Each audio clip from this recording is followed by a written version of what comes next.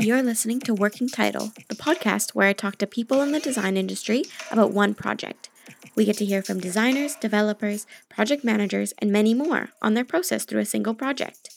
My name's Maria, and I'm your host. On this episode, I'll be speaking to Gil Zizou, a designer at Senep. Originally from Israel, Gil had been interested in design since the age of 12. He later spent 3 years working in the Israeli police force for the IT and design department. After that, Gil decided to pursue design and moved to London, where he would start his foundation year at the University of the Arts London. 2 years later, Gil was awarded a D&AD New Blood pencil, which I think propelled his desire to move to London permanently and do design. I mean, he clearly is good at it. They don't just hand out those awards to anyone. But he had to go back to Israel, where he had worked as a digital designer for 3 years before coming back to London and starting work at Senep. Gil isn't only a talented designer, but also a musician. He's toured Europe with his live performance project called 42% Noir, which was where he was able to explore the relationship between motion design, art, and music. Welcome, Gil, to Working Title. Hello. Excited to have you as our first designer. Woo. The other people have been devs and project managers, so... Wow. Yeah. Boring. Ugh. So, today we're going to talk about your project 42% Noir. 42% Noir is a project you started with your bandmate from the electronic rock music group Syndrome. Yeah. Syndrome? Yeah, that's the bio. That's the tagline. We refined that for years. Is it? It's a while. Yeah. We couldn't agree if it's electro rock or alternative rock. People didn't like the word rock. But you kept it in there. Yeah, because that was like maybe the most clear to people. We tried to be more innovative, but if you speak a random language, people don't get you. So This is also a problem with innovation. It wasn't us. Are we electro rock? It's too cool and trendy. It's too we were new. Too cool. We were too cool. Yeah, because you can't imagine who else call themselves electro rock. And then it could be let's say Linkin Park, and you could feel do I feel comfortable being next to Linkin Park? Yeah. Which, some people are less. And did you do some sort of online forum? Hi guys, we want to change our description to electronic rock. What do you prefer? Option A, option B, or option C? Oh, you wish. We were talking about, we were writing the bio, and then we will send it away to everybody kind of to read. They didn't read. And then a week later, there would maybe someone would point out, it's oh, what is it? And they would just pick that detail. Yeah. And then, yeah. I mean, I think I was too young to realize the saying of leave it, we'll change it later. It's not important. Yeah. Priorities. But then everything was important. Everything was us. Who are we? Who am I? And as teenagers, this is very important. Defining yourself. It totally is. I think looking back, it's very much like a business, running a band. If you run a band, professionally, you should probably treat it as a business. You have deadlines. You need to, because otherwise, you would never get anything done. So it's and your product is basically your music, and even your music, and you have a brand, and you need to market, do marketing. You need to reach out to people, meet people. This is like a startup. I think we were splitting our roles quite well. Each one has had good strengths and weaknesses. They kind of complement each other. But there were moments where it was less clear, and then responsibilities, things didn't happen there. And if nobody else took that responsibility, there was very little incentive to get it, because in a business you have money, which is motivation. But in a band where there's no money, plus there's a problem with money, as artists, money could pollute our outcome, and so are we doing music for money now? Which is a valid point, kinda. So then there is a very little incentive for people to do, and because there's no hierarchy either. There's no CEO, or everybody are founders. So then it breaks. But did you guys were you are we doing this for the money or for the like soul? Like, was this actually a mentality? Was it? A lot. Yeah. Because I'm interested in the answer of like, if you start playing because you like playing, you like music, and you it's pure, right? And then you're happy when you're like, I don't know, 15, 16, you're happy to perform wherever. But then 10 years later, you say, okay, my price is 10 grand. If you're not getting 10 grand, you're not playing. Yeah. So that means like your music, your goal is not the music, but the money. Because you're happy to stay home, not play, because you're not getting your 10 grand. Does it mean that once you get money involved, that becomes the goal, the purpose? Yeah, but not for everybody. Like, I have a friend back in Vancouver, and he's in like he's in like 3 bands. And he just like did it for fun, and he's a designer, but he just like does it on the side.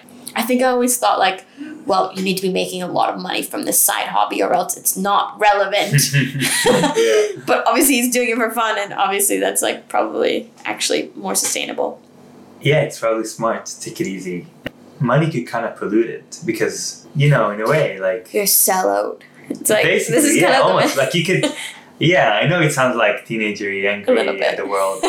Yeah, we're pretty much that. What was your driving force behind starting a band while you guys were studying? I think it's like you like playing, and then you realize that you can play with others. It's interesting. It's weird, but like there's something very satisfying in like when everybody gets the right beat at the right time together. There's very like, we're in this together, we're a team, and everybody practiced to that moment. And there are some days, like it sounds quite cheesy, romantic, but there's some days that the sound sounds right as well. Like you sound right, and you're like, ooh, you sound good today. Like, you know, it could be like so many variables of like how people set up their equipment and stuff, like which could change from time to time. But yeah, sometimes just random. And like there was some like magic in the air. And then I think I really enjoyed that kind of like achievement side of it, like because as a band there's the aspect of again like your management and like arranging gigs and like, oh, what's the next step, like, oh, we are good enough, we can maybe get a record deal, we could like put it out there, let's see what other people are doing. And you like do your little EP and you're like investing in it, and like we wrote music, we rehearsed it, let's record. And then you're like getting into the recording process, and then you learn new things on the way. Like we didn't know how to use anything, like no computer, like we were like really young. And then one guy was like, oh, I'll learn Cubase, that was the software then. But then he learned like all these like, oh, we can add this electronic stuff. And then we start programming our live setup so we could like play together better and like with better sounds and stuff. You upgrade yourself with time. You're speaking about like you having like electronic setups and stuff. Like what are these actual physical things that you guys had in the room with you? Yeah. What was it? So we were 6 people and 3 laptops. Yeah, we wanted, basically the goal was to get the sound live as close as possible to the EP. Because the idea then was that the EP is the best that we could sound, because it's like in a lab environment almost. Like you have the best equipment in that moment, and you have a lot of time to refine it and stuff. But the problem is that we didn't have money to buy a lot of equipment, so we had to be lean. So we had these 3 laptops, and they were connected with Wi-Fi, so they will all sync. And then basically 2 players will be connected to a laptop with a sound card. Anyway, basically each laptop would change our sound live without us needing to touch anything. Okay, I don't really understand completely how that actually technically works. You're saying the computer will change your guitar to make it sound more echoey. Yep. At a certain time. Yep. It just knows. Yeah, you pre-program. So basically, we had Shalti, the keyboardist. He would be the conductor, so he would have a different program that will be connected to everybody, of course, and he will trigger a song. He will start a song, and then at that moment, we all hear we will have monitors in your monitors, and we'll start hearing click. And the outside won't hear it, right? Like metronome. And then we will know exactly when to start. So we have a song where everybody starts together at the same time, like with one note. That's possible because of that click. to get to that point of everybody has a click in their ears, that's a very expensive system. So we changed all the computers were connected to Wi-Fi, but the sound was also changed within the computer. So let's say 2 guitars connected to one computer, and then that connected to vocal and bass. So that means that we could hear the 2 guitars, let's say, and then the vocal and bass went to drums and keyboard, and then they were back to the 2 guitarists. So then we will all have our sound in our ears, which is also a very expensive system, like monitors. So we didn't need monitors on stage. That's like big bands has it, and in a way, we as 6 people we could have performed in smaller places that way because we didn't need monitors, we didn't need amplifiers. Kind of interesting you say the thing about you wanted to be in a group because you feel like it's really special when you guys are all like synced together, and I think that's interesting because it also is exact same in improv. Maybe you know the like mind meld thing. Yeah. But it is quite cool when you do mind meld. It's like you feel you're all on the same page. And there's been one group that I've been in where like every week people would get mind melds on the first go, and like it was consistent, and you just feel like, is this group of people like the ultimate group of people? Like everyone fits together like a puzzle or something. Do you know? You're just like, whoa, is there going to be like a whole like opening up in the earth or something? Yeah. It's quite special. It's quite cool. In 2014, your group Syndrome performed Dag as a DJ. Yeah. Do you want to tell people what that is briefly? Yeah. So basically, the concept is having a fish. So Dag in Hebrew means fish. Yeah, it was like playing as like God is a DJ. So yeah, so it's basically a fish playing in a party as a DJ, and like manipulating sounds or creating the music in an aquarium on stage in a party setup. So you showed us a little video of it, and it's like really hilarious, but also really like poetic. I think it's, but like on that note, and you kind of mentioned this earlier, but I'm guessing that took a lot of like learning on the job, essentially. Yeah. How did you guys figure out how to do like logistics of making a fish be a DJ? Yeah, you improvise. I remember the face of the band that was supposed to perform after us, and they had like loads of equipment, and they have a lot of electricity on that stage, and then we're just going there with buckets of water, like filling up the aquarium, preparing the star for the show. And you were like, no, like there's not many off the shelf stuff you can get. We got our customized aquarium.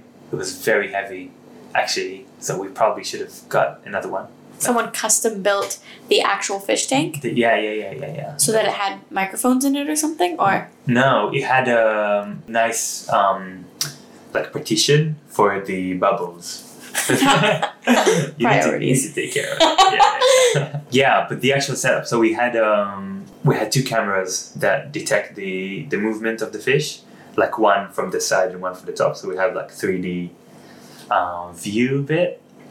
So yes, and then, but it was really important to have light on top. So like the aquarium is well lit, but you don't want it to be too well lit because it's a party. So it's a bit weird to have a weird fluorescent light. So they're not like off the shelf, aquariums that will cater for this. So how did you have like a open top, like weird stands, and like how do you reveal the fish in the beginning? Like we had a lot of questions. But we also had a screen behind, so to visualize some of the music, and also helped to create some of the music as well. What was on the screen? So it was depends on the song, but basically the idea is to keep it as simple as possible because it's quite hard to understand what the fish is doing. So let's say we split the screen to 2, and the screen was the exact size of the aquarium. So let's say one side is black, the other side is pink. So if the fish goes to the pink, it's like a party, like high bass and drums and stuff. But if it goes to the black, there's just piano, just like simple piano. And then it's very simple for the viewer to understand, oh, the fish is playing like it's moving from here and there. But it's also that balance of like, so the fish is random, but like making it too random could be not appealing to the ears, like could be just like weird noise. So you want to, you balance it. Like you give the fish a bit control, but then you do want to show that the fish is doing something, because otherwise we just music, like random. So I think this kind of things is stuff you learn as you go. You're like, and you get feedback as well. You're like, everybody could look at the aquarium and you're like excited. You're like, do you see what the fish is doing? And they're like, and they describe like they do something different, like, ooh, is the fish controlling the visual in some way? And you're like, not really. And then it's kind of like what you're doing is not just music. You're like making a piece of communication. Because maybe I'm wrong, but like in normal music settings, if you go to see a band live, you don't really care that they're communicating something to you. You just want to like hear them in the flesh and like see them actually playing the music, and like, I don't know, maybe you go for different reasons, but for me it's just like, what do they sound like live? Are they doing anything kind of different? What is the crowd like? What is the experience of hearing their music in this massive or small venue? What is that experience, and how does it differ from me just listening with my earphones on, right? Yeah. But you never think like, oh, I hope that they're like communicating a message to me. Do you know what I mean? Like you're just like, I don't care. I'm just going to go and listen to music and like enjoy it or not enjoy it. But like, we'll see how it goes. But it's quite interesting that almost like what you're doing is like some sort of communication. It almost is design. I guess it's more closer to art, but. Yeah, it's like a weird middle. Yeah. I think with all the technicality, like in that, and like it's quite complex. So and I feel like, or at least like what I'm trying kind of to, I think what I feel like the highest kind of aim of art, or like this kind of art, or any, which I think like music as well, is like make people feel in a way. So like have that kind of like communicate, like you don't have to communicate in words necessarily, because music is sometimes abstract. But music can make people feel pretty well. Yeah, the challenge kind of with that, like with communicating or not communicating, like whatever the way you communicate is to communicate something. I hope that achieve that. It sounds like you're almost saying, and this is how I feel with most things that I do or that I'm involved with, is like you want us to tell a story. Yeah. At the end of the day. And the reason that you want to tell a story is because oftentimes the emotional thing that people connect to is that story. Yeah. Right? And then the emotion is the thing that like makes people like remember if it was a good or bad thing. Like we were talking about the other day, it's like the marketing campaigns that you remember are the ones that like you feel emotional about, aren't they? Yeah, yeah. It's like, I think Pixar talks about it quite a lot with their first Toy Story, and how they were like, because they made the first full animation film, and the fact that they made such an impact according to them, is because of their story rather than their technology. So even though they rendered their film like anybody else like has done before, but yet people went to the cinema to see Toy Story. They didn't even go to see the technology or whatever. Like, and kind of their take to it is like, people don't care about how you do it. It's like more like what and like why you're doing it, or like, it's so true. And like the bigger, like they will remember the bigger, how you make them feel. Yeah, I mean, totally. Yeah. Do you know Norman Rockwell, the painter? I feel like while his painting is amazing, like his actual technical ability is amazing, he's just like he's so great at telling a story in his paintings. Yeah. Do you know, like this is a moment in time where like it's so I'm like blown away. I just feel like he is so great at capturing atmosphere, capturing emotion, capturing like the essence of, very natural. It's so natural. People. But it's generally around people and humans and their connections, but like yeah, it's like photography almost, like the way. Yeah. But it's photography in a way that you would never capture some of these moments. Yeah. You would never be so close to these people to capture them getting in trouble or like being in places that they're not supposed to, or I don't know. Yeah, it's cool. It's really beautiful. Anyway. Yeah. Storytelling, I feel he's great at. it's our job. I feel like that's what we do as designers. Well, I don't know, maybe. I was going to say maybe not so much in like more straightforward like UX stuff. Where you just like make sure, but they still need to tell a story. How is the user going to get to the end? Yeah, maybe UI is a bit more, or like branding, you can have quite a lot of like character in there, so it's less technical. This is not a question, but I'm curious because I feel like I find this with myself and I'm wondering if you do. So you guys did that fish performance in 2014. It's like 6 years ago now, right? Yeah. Do you feel like there's ever times where you're like, why do people keep talking about this old project that I do? Because of certain things, it's not always clear why. People always gravitate towards that one thing, and then you yourself just find yourself being like, oh, if only I could do a project that's better than that. And then you're like competing with yourself in a way, which is probably good, but then also you're like, you feel like nothing you do is like gonna be better anyways. It's always like, oh, but that cool thing that you did like a bunch of years ago. Yeah. Do you ever feel that way? It's interesting. I think now when you're saying it, I feel that more. Yeah. No, I mean... Triggered. It's... Yeah, now scarred forever. Yeah, it's interesting. I think with the fish, it was interesting. It was fun to make, but it was very complicated. Like, it was logistically, it was really hard. And I think like artistically, it was also hard because of all the limitations, because like everything I said before. So I personally don't really miss it. It was cool, like an experiment stuff, but it was an experiment only. So maybe I didn't have too much weight for it. Do you feel like the weight it's gotten weight though since you did it? Like sometimes I'll do a project and I'm like, yeah, it's fine, and then afterwards I'm like, and people are like, oh, that's so great, oh, I love that, and then you put it on a pedestal afterwards too, because of other people's reactions. Yeah. But I think it tells you kind of what people like what are they attracted to, and like if it's a bit like quirky and weird, which is cool. Like it's interesting that people are intrigued with that kind of stuff, like a bit more controversial. It's data.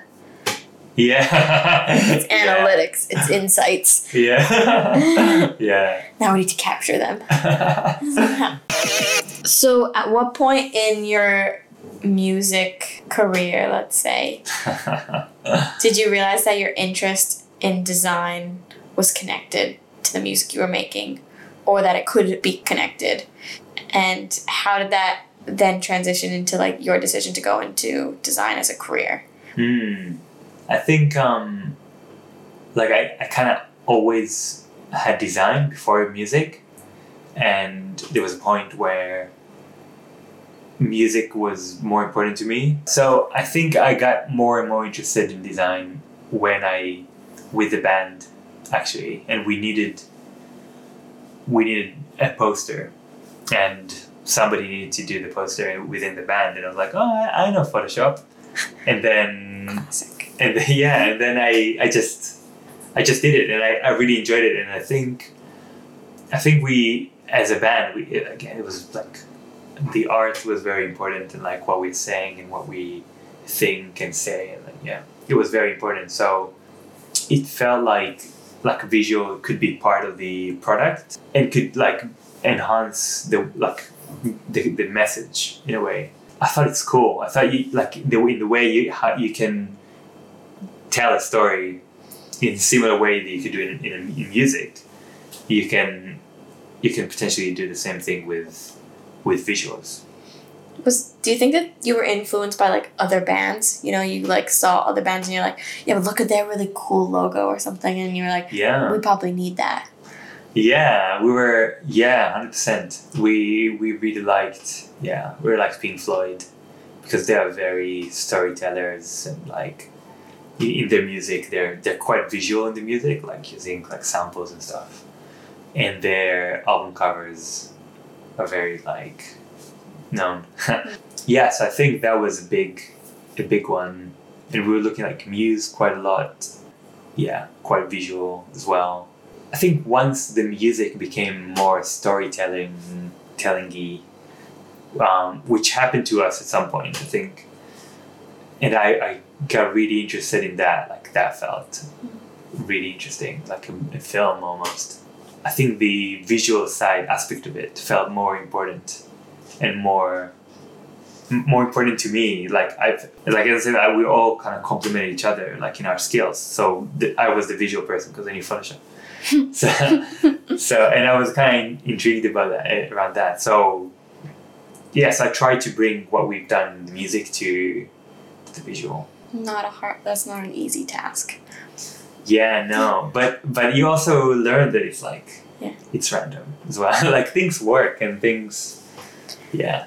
I had this teacher in my first year of design school, and you would do something, and you're like, your first year, so you're like, I don't know what I'm doing, but like also you're just really proud of yourself for doing something. Do you know, like you draw something like, I'm incredible, and he would come around and you'd be like really unsure, and he'd be like, it just works. It just works. And you're like, that's all the feedback I'm getting? Like, it just works? And you're like, but also fine, I'll take it. Like, that's like a plus, do you know what I mean? He like wasn't good at like giving bad criticism, but he would, but like, it's true. It's like some things, especially like visual things, sometimes it's hard to describe, but things just like click. They just like works, and it just feels like right, whatever it is, the composition, the colors, the whatever it is, and you just like, you can see something and be like, it's kind of like seeing like a really beautiful human being. Everyone can recognize like that person. He's just beautiful. Yeah, it's just really good looking. Yeah. I don't know why, but like we can all see it. Yeah. It's there. Yeah, symmetry. Yeah. But I feel like we put intention in a pedestal a lot of times, because it's really nice to say, oh, I've done it. I own it. And like, look at my process. It was all thought through. But I feel like often it's an afterthought. Like you create something, the process is super messy, and then only when you look back you could see the steps you took, and those steps are clear.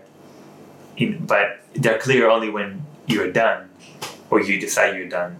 I mean, sometimes of course you know everything ahead, but I find that more rare than the other cases where it's random, and a lot of the times you just put that square inside and you're like, that's almost like, this is the tool I got this square. Let's say I use Photoshop.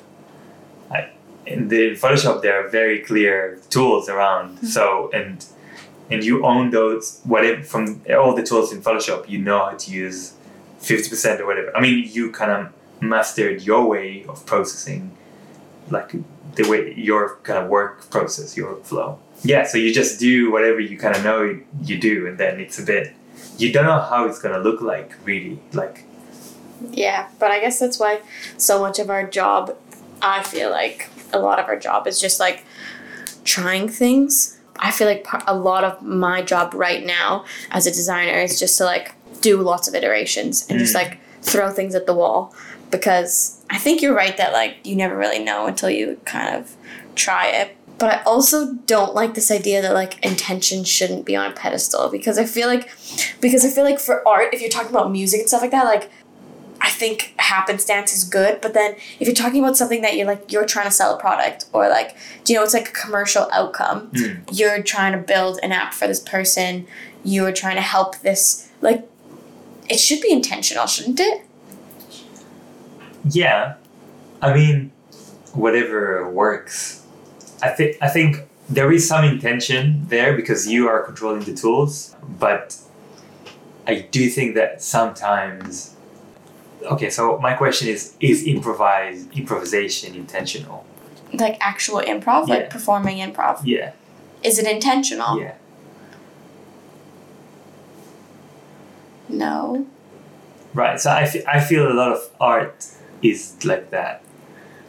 Is in a way of like, it's not intentional, but it's still you, and it's still like you character-wise and you tool set. But it can be intentional. It can be intentional because whatever you're reading at that time, whatever you're watching, whatever you're influenced by will influence your improv, which is in a sense intentional. If you have been researching to become a UK citizen for the past 2 weeks, then you get on stage, probably you're influenced by those things that you've been looking at, right? Yeah. So then you probably will choose to pull from that, which is in a way intentional because you're choosing to spend your time researching something or knowing about something, which is like informing you the rest of your life.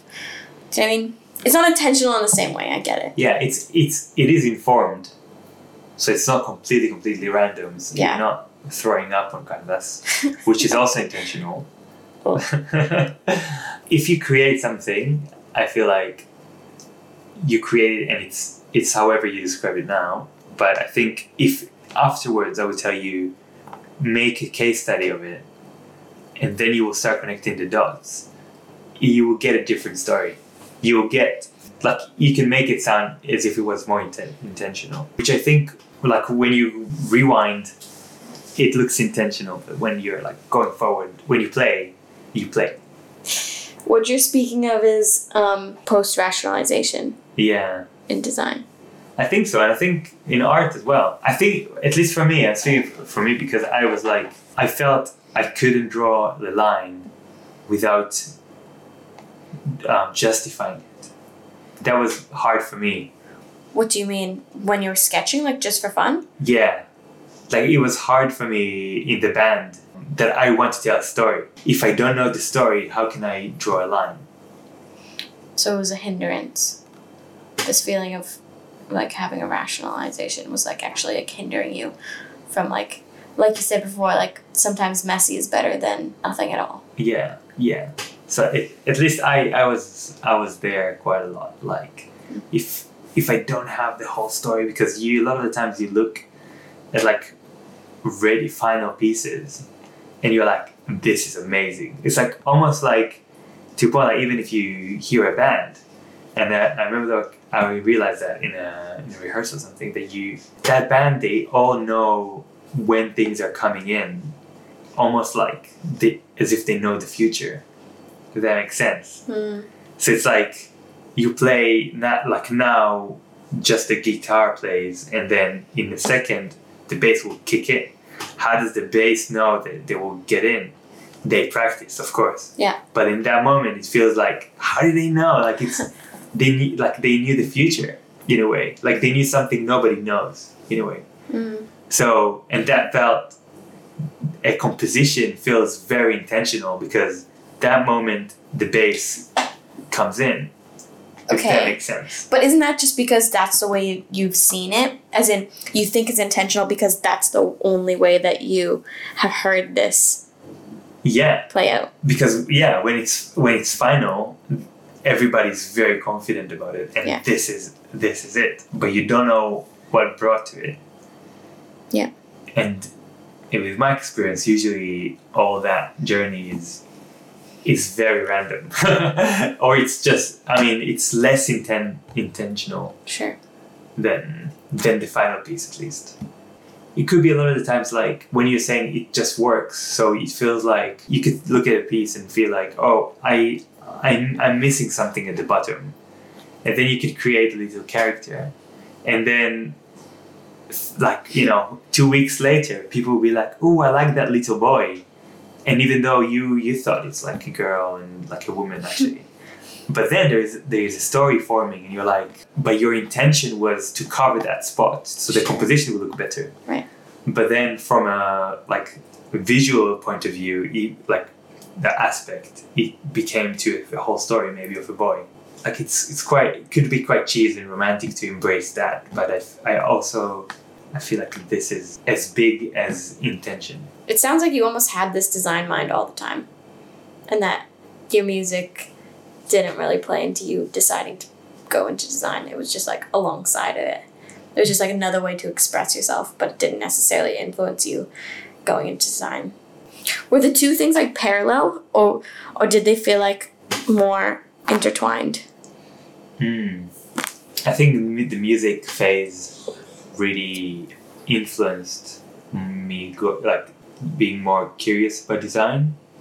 and art in general, and also gave me that kind of point of view towards visual art in a way that you can again tell a story and stuff. So that makes it a bit more deep, because before that, in general where I'm from, like, so there's no very big awareness for design and art. So like I didn't really see a lot of good art, like mainly commercial, like, you know, logos, branding, whatever, like you see in supermarkets. So I think, or advertising agencies. So I thought that's all to a point. So I think with a band and then looking at like what other people were doing more like in the art or music world, then it blew my mind. I'm like, wow, like that's cool. So it didn't bring me to design necessarily, but it definitely made me appreciate it more, and I think brought me back to it as well, like it more, like yeah, because I wasn't really interested in design at that moment, or I was also scared. I didn't know what it is or what it could be beyond those advertising agencies. So it sounds like music and design were kind of at the beginning of your career into design. But can you talk a little bit about like how you got from sketching as a kid to being interested in music to then like becoming a designer? Like, what was your education like? Because I understand it wasn't like a straightforward path like mine, for example, where I went to education right after high school and then got a job after that. I remember when I was really young, my mom and brother, they could draw really well. So, and I was really jealous and I didn't get it. So then there was like that kind of, I thought maybe I don't have talent, like I'm not good in drawing, like I can't draw. And so I kind of left it, like, but I do remember I was always jealous. I always wished I could draw. My friend was like, oh, let's build a website. And so I was like, oh, I'll design it. So we went to GeoCities. Oh yeah. You know, Yahoo. And so I built it with that. I got Photoshop, and I remember I did lens flare. No way. I was like, wow, this is incredible. Yeah. And then I just put it there, like, this is awesome. And I went the day after and I was like, I built a website. I went to my friend and he kind of forgot. He was like, what? Did we talk about building a website? I'm like, yeah, it's ready. And I was like, oh, you're not serious enough. And and I was like, oh, Photoshop is cool. Like, I'll keep using it. I was playing around and stuff. I remember there was like a V-Bulletin, like forums that I was like a part, and I was like signatures were very big then. Like creating, like you get a little signature under your like post when you post on the forum. Okay. So yeah, I was doing those, and I was a manager of the signature like sub forum. What? Actually, my god. Me 14 forum rules. Yeah, no spam and stuff. Hi, welcome to Gil's forum. Yeah, no, it was really big. It was like maybe one of the biggest in Israel. Actually, it was really big. We had like, I think thousands of visitors a day. Like, it was really big. What were you talking about? So I was in the graphic signature forum department, but it was like everything. So they had like sports and football and whatever. We would give service to the forum people, members. Design services. Yeah. So everybody would be like, oh, I would love to have a signature of like cars. I like cars. These are the 3 examples of images that I would like in. And then you would kind of make a collage of cards for them with their nickname. It was wow. So who facilitated like this idea of like young kids coming to you and saying, "Hi, we would like a signature. This is our inspiration. Please get back to us with your quote and get the timeline." Do you know what I mean? Like, it's like a tiny mini like business people. Yeah. Where did they learn how to like write an email? Do you know? we had forum rules. Oh my god. We had it was very clear. Subjects had a certain format. We would just create those signatures for people. Mm-hmm. So then I was like, oh, I could use Photoshop and stuff. I could earn money. So like I was like 15 then. So then I started working remotely with a company in Tel Aviv. And then I realized, and it was by the hour. He was like, okay, you write down how many hours you work and I'll pay you. It was like, not much money. I wasn't working that much, but I really didn't like it, actually. Though I did learn quite a lot. Like, it was interesting. Like he was doing wireframe in PowerPoint. And then he gave me 3 screens in Photoshop. And he was like, if the wireframe is like 20 pages, 20 screens of it. It was a software. Or like some TV weird, I don't know. The whole wireframe would be 20 screens in PowerPoint, but they have designed already 3 screens, so I just need to apply the style. And then I remember I would send these 20 screens, and the icons at the top will always move between those screens, so it won't be consistent. And he was like, they have to be consistent. And I was like, well, I don't get it. Why? And it was, just young, but he taught me to make this consistent. Anyway, so after I did that in the summer.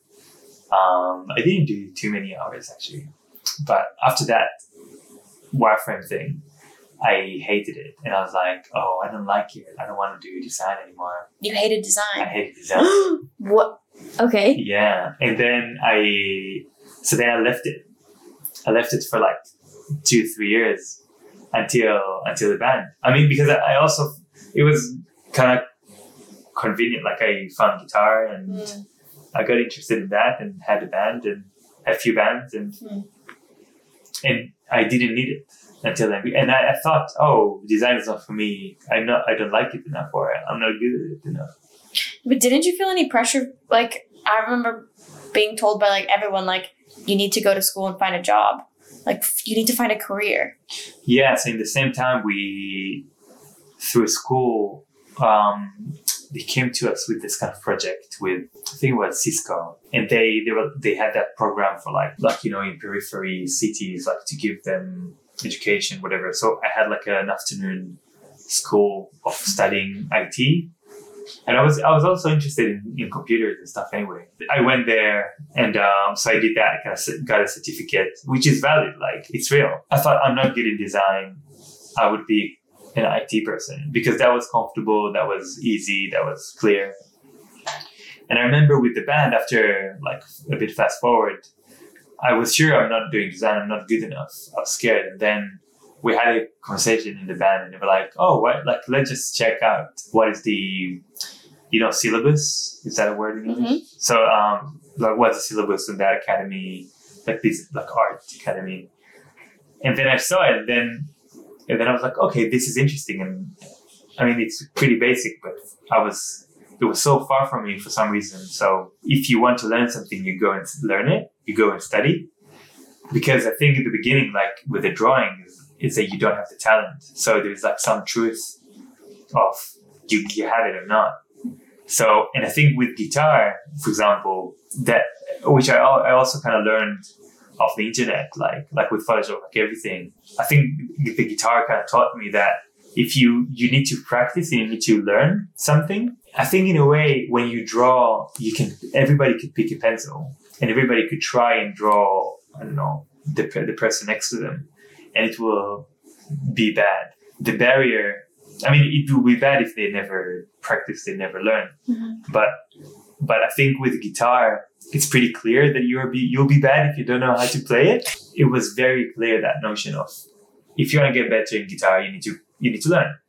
But the entry level to draw is so low because pencils are everywhere and you do it when you're young. And some people it's very easy for them. They just get it.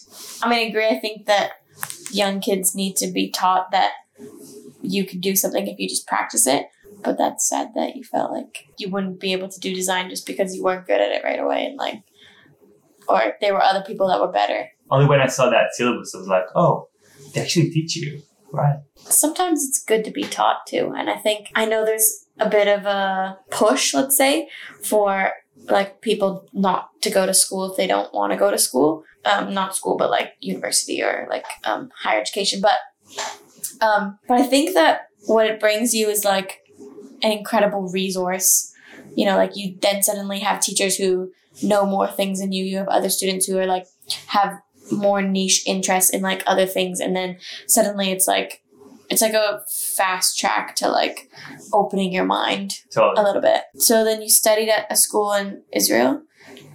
No, I didn't go there. No. But yeah, and then in that moment we were like, oh, we were very serious with the band. We want to go to London to perform. And then it felt like, and then we were trying to see how we could work out that visa, and then study in the UK was like a good, like you could get student visa, so you could stay for a while. And in the meantime, if anything goes wrong with the band, so I would progress in the same time. So you actually studied design in London just so you could come and perform your music? That was an incentive. That was the first idea. That was the intention. I think, and eventually that was bigger than the band for me in that time. Yeah, but the band didn't live up beyond that much, so we would never know. Yeah, in a parallel universe. Maybe. What happened to Gil? We'll be in Wembley tomorrow. Yeah. Hello, Wembley! Yeah. So kind of to bring it back to 42% Noir, you and the other half of 42% Noir recently had a performance after quite a number of years. Yeah. From my perspective, it felt like quite different from some of the stuff you had talked about before that you guys were doing, like with music, but in a really good way. It felt like almost this idea of like design and music was like completely merged. And I'm not sure if that's because now you're like way more involved in design, as in it's your everyday life than maybe it was before. Also, maybe you used it as a way to kind of like explore areas of design that you wanted to know more about. Like initially, Shalti and I getting on well together. So I think that was the first thing, like the first take from the band. I think that people matter a lot, and like their attitude and everything is really important to have a sustainable project, like a sustainable collaboration. The way we kind of complement each other is that he comes very much from piano playing first, and then keyboard playing, and also like science and technology, and kind of experimental stuff. And then I'm also coming from music background, but very visual. So we kind of looked for a way to collaborate, and then Shalti had that idea of combining piano playing and visual together, and how we could experiment with that and like visualize the piano live. So basically the piano music affects the visuals, but then we actually realized that while making or performing, we would change the music according to the visual as well. So there's this feedback from the visual back to the piano. I think actually working with him was very much realizing that you kind of want to leave open edges a lot of the times, because you will see how it will be at the end, and especially if you involve code, so that relatively takes longer. In a way, you don't want to build it before it helps or it looks good and it's like it's the right thing in a way. Yeah, and also you sometimes you don't know what the outcome would be. So I think in design, when things are not interactive and you draw everything, you draw the final piece straight away. But with code, you build some sort of world and variables, but you don't know really how it will look like. You could just like ramp up one variable in the formula, and then it looks like you're like, whoa, this is so cool. I like that. And then a lot of the times I'm thinking like, I would never be able to do that in Photoshop or like whatever tool. Like this is different. And this is, happy accident in a way. But then if you embed that in your process and you expect that, that you can't use Photoshop. Like, I mean, you can to an extent, but also if you would use Photoshop all the time, you could reach a ceiling what might not reach if you would have the more flexible, less intended approach. Working with a developer very, very closely and kind of like letting them also own part of the visual process as well. So that was a bigger relation for me. Sometimes the devs are the ones with the ideas too. Even Yeah. though Yeah. we like designers better, but Yeah, they didn't design it, but fine, we'll let them. I Yeah. think that's like one of the best things about collaboration is that they're going to see it from a completely different perspective. And not to harp on about improv, but that's why improv is so great, is because you could get any word or any scene or any situation, and because it's always about like two people or a group of people, they're always going to see it in a different perspective, and they're always going to associate other things to like what's going on, which means that at the end of the day, you're telling a story that's like so much richer, because it's not just like one person's linear path of like, and then they walk down the street. Yeah. You know, it's like, Yeah. and then a massive like ship came down and crushed into them, whatever. Are you guys planning any projects for the future? Yeah, so we will plan another show in London. We're planning it now, and maybe around as well, around the UK. Oh, And you heard it here first, folks. yeah, Worldwide tour. yeah, Or just the UK. exclusive. Yeah. Exclusive insider knowledge. Yeah, and yeah, we release some of the like software we build as well to the community. Whoa. Yeah, share what we were doing. What do you mean release?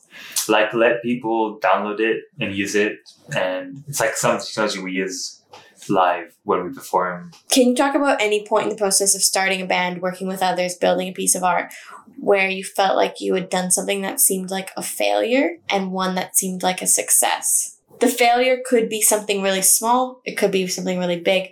Essentially, it's just this idea that in every process that we go through, whether it's design or illustration or music, there's always going to be failures that you don't see or you don't hear or you don't roll out into the final outcome. But that doesn't mean when you're going through the process that if you feel like you failed or something didn't work and like, oh no, it's over, it doesn't mean that like that equals a bad product or a bad outcome. Yeah. It's just trying to show that failure is part of the process and that you can get over it. I think kind of the band at the end could be a failure because it didn't last. We didn't get to Wembley. So like we did achieve quite a lot. Like we built quite a lot of things, and kind of I think the only thing that was left is to put it out there and like get that feedback. Like what I learned there is that you want to kind of put it out there early so you could feel back the process, because if you're perfecting it for too long, it will just take a long time, and by the end you'll all be burned out, especially if it's collaboration. And I think at the end, like that kind of perfecting it more and more and more, I don't know if it made it much better. So sometimes it's better just to finish it and then move on, do it again, the whole process again. Okay. Yeah, I think a success. I think the band. It's cliche to say that your failures are your successes. A success. I think where I am now, but we want an event. No. Yeah, I'm quite happy where I am now. I think everything led to that.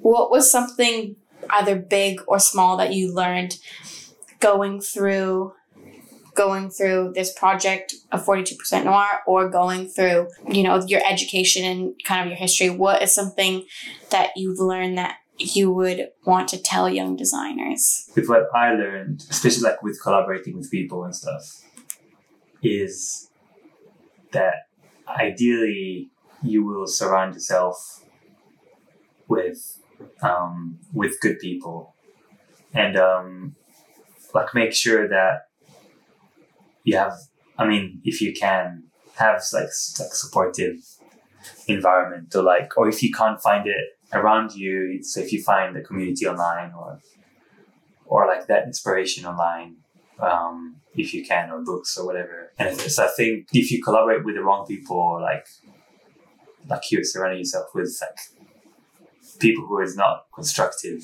in a way, so that could affect you, like a deep level, because personally, I think, like affect you personally, and that could make you feel like you are capable, or So ideally, have maybe some like good role models. Find those role models that you kind of like. You like, and then try to learn maybe what they've done, and copy that, and do what they do. I think negative people could have very negative influence on us, and just kick them out of their life. Mm-hmm. They're not worth it. However, they're cool or interesting or whatever. If it's not a good, like my experience, if it's not a good fit, personally, it won't be necessarily healthy for you in the long term to be with them, because they could hurt you. So don't be afraid to let go of people if they're not good. No, I think that's a great lesson. And I think especially if you're like studying design or you're in that world already, you're already thinking like, make sure that you always pair sans serifs with serif typefaces. Like that could be your like biggest lesson that you learned. Or like never export a logo in a PDF. It could be that. Or also it could be stuff that you probably wouldn't be thinking about, which is like who you're surrounding yourself with. And there's this really great theory that I love so much. And it's essentially you are made up of the 5 people who are closest to you. You are just parts of all of them. And I think while it kind of belittles this idea that everyone's unique and special and that you are this person that's always been you, and like, I love that too. But then it's true, the people that you surround yourself with then intrinsically become who you are and the way you think and the way you see the world. And so I think it's very good advice. Yeah, it was cool. Thanks, I Gil. had fun. I learned a lot. Yeah, I learned a lot. Hi. Hello, are you listening to us? No. Yeah, okay. No. Just put noise cancelling headphones. Yeah, don't listen yet. You don't want to spoil it. No, I don't want to spoil it. I'm gonna be like ready. Plus, the story comes with editing. We too. could have live audience here. We could have like, Oh my maybe God. like it's like Freakonomics, you know? Yeah. We could laugh. Yeah. Should I do my... I started to make segue music. Do you want to hear it? Yes. Yeah. It's really quick, so don't blink. In between segments though, That's it's just the like... best. It's really good. That is fun. That's cool. Can you imagine it's like, wow, great. And it's like, so for my next question. Yeah. Yeah. It's Try like a that. game show. Yeah. Yeah. Incorrect. Yeah. That's not what we're looking Yeah. for. And the answer is no. You didn't make it. You're kicked off the island. That's fun. I like that. Yeah. Have you... This is my whole music.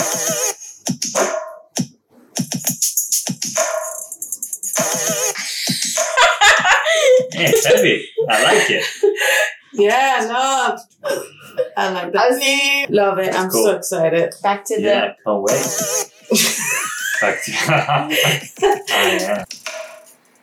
I want to thank Gil for everything that he shared this episode. I've learned a lot. I realized that some of you might not know me, and if that's true, welcome. I'm a digital designer, illustrator, amateur comedian, and now podcast host. Originally from Canada, now working and living in London, England, I started this podcast because I wanted to build a place for people new to the creative industry to hear from people in different roles of design. It's a chance for clients and people outside the design industry to better understand the process of creating something. Everyone has their own story, their own process, and their own little successes, and I wanted to share them with the world.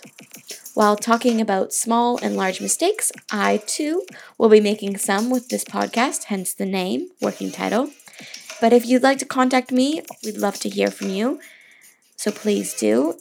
And in the meantime, stay tuned for the next episode where we'll be having a special 5th episode about design. See you next time.